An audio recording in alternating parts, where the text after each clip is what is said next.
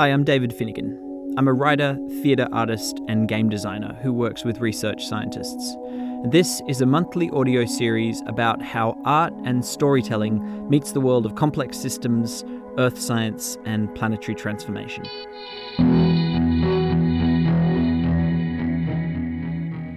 Making art about climate and the environment feels to me like a continual hunt for the right form. Some artists, I imagine, find a form that works for them and then develop and refine it over many years.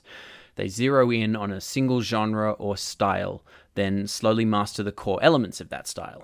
And for them, making a new work is about finding new content that fits their style, new ideas, stories, concepts, and folding them into that existing form.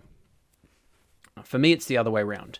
My central preoccupation as an artist is the environment. Climate and global change, complex social ecological systems, and the science and research that helps us make sense of them.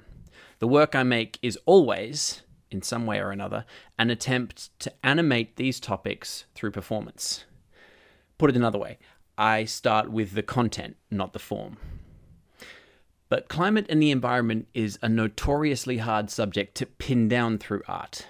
I've written in the past about how climate is too broad to be the subject of an artwork.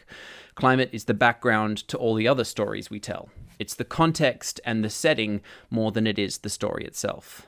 Climate and the environment is everywhere. It's everything. How do you tell a story about everything? What I dream about is a form, a genre, a structure, a shape that can hold all of the vast scope and complexity of the transforming planet.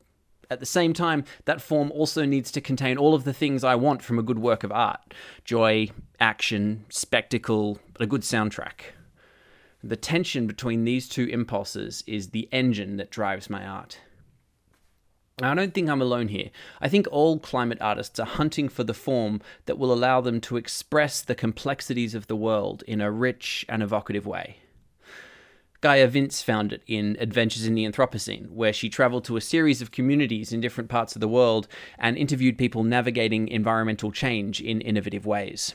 Personal road trip through the new world that humans have created, which was also a road trip into Vince's own perspectives and opinions.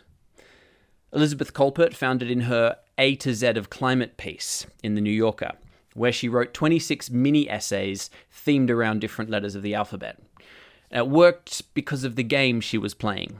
The reader wants to know, is it possible that she can find a climate narrative for each letter while still maintaining some kind of logical through line through the story?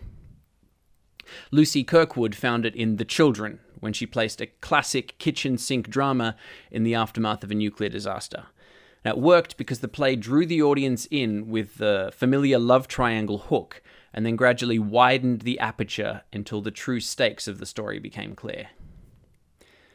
In my work, I'm constantly testing out different forms, trying to find the perfect structure for the content I want to share.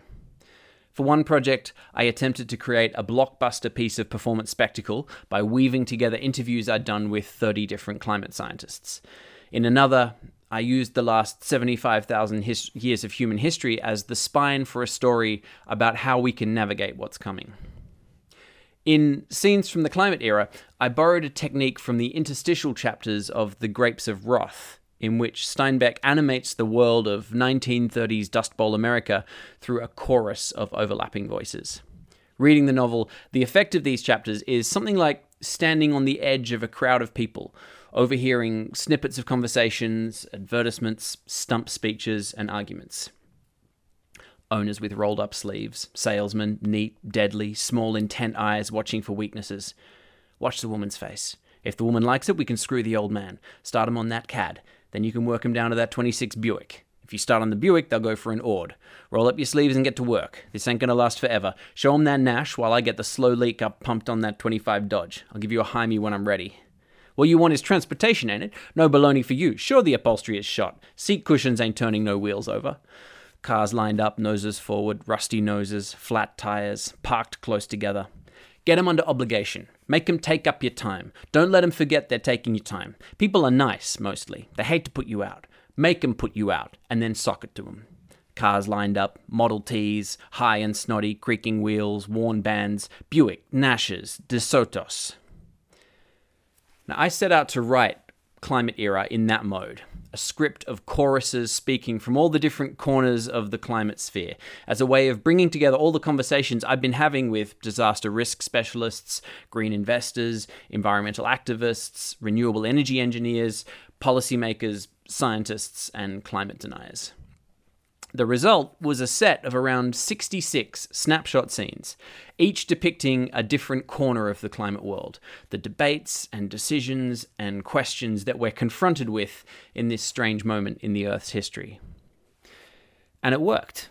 In Belvoir's production, director Carissa Licciardello and the cast and creatives turned that script into a show that connected. The show contained all of the climate content I was excited about, tangled up with the chaotic comedy, drama, music, and dancing that makes a theatre show worth watching. The performance version of a social media doom scroll, as the Saturday paper pointed out. The form worked. But it failed too.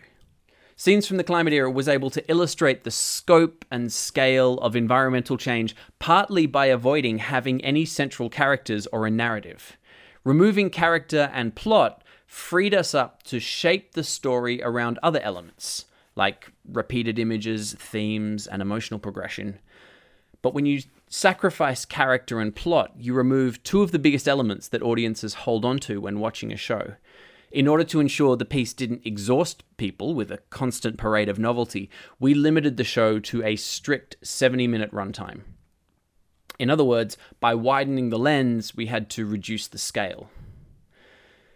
Every form fails in its own way, but those failures become interesting. And some get you closer than others. In my heart of hearts, I really believe that there's a structure, a form, a story that can contain everything, that can allow us to understand everything, to feel everything. Out of the productive failure of Climate Era, I can already start to see the outlines of the next form. That form will fail, and the next will fail too, and each will reveal something new. Some new unexpected possibility will open up, even while each form closes down other potentials. We don't have long in this life. A few decades or so, if we're lucky. If you're an artist, you get maybe a couple of 100 months at most in your whole life where you're at the top of your game, where you can try to create something meaningful. Meanwhile, audiences change, the art form changes, the world is transforming. You're trying to hit a moving target while the ground underneath you is buckling. And yet, you have to believe that the next project, you'll get it right. You'll nail it. Form and content will align perfectly at last, and the whole thing will slide into place with one satisfying click. And there it will be. The real world, the true world, reflected for a moment in your art. Being, for one moment, a true wellspring for the inspiration, blurring no expression, smudging no lines. You have to believe it's possible. It's possible for all of us.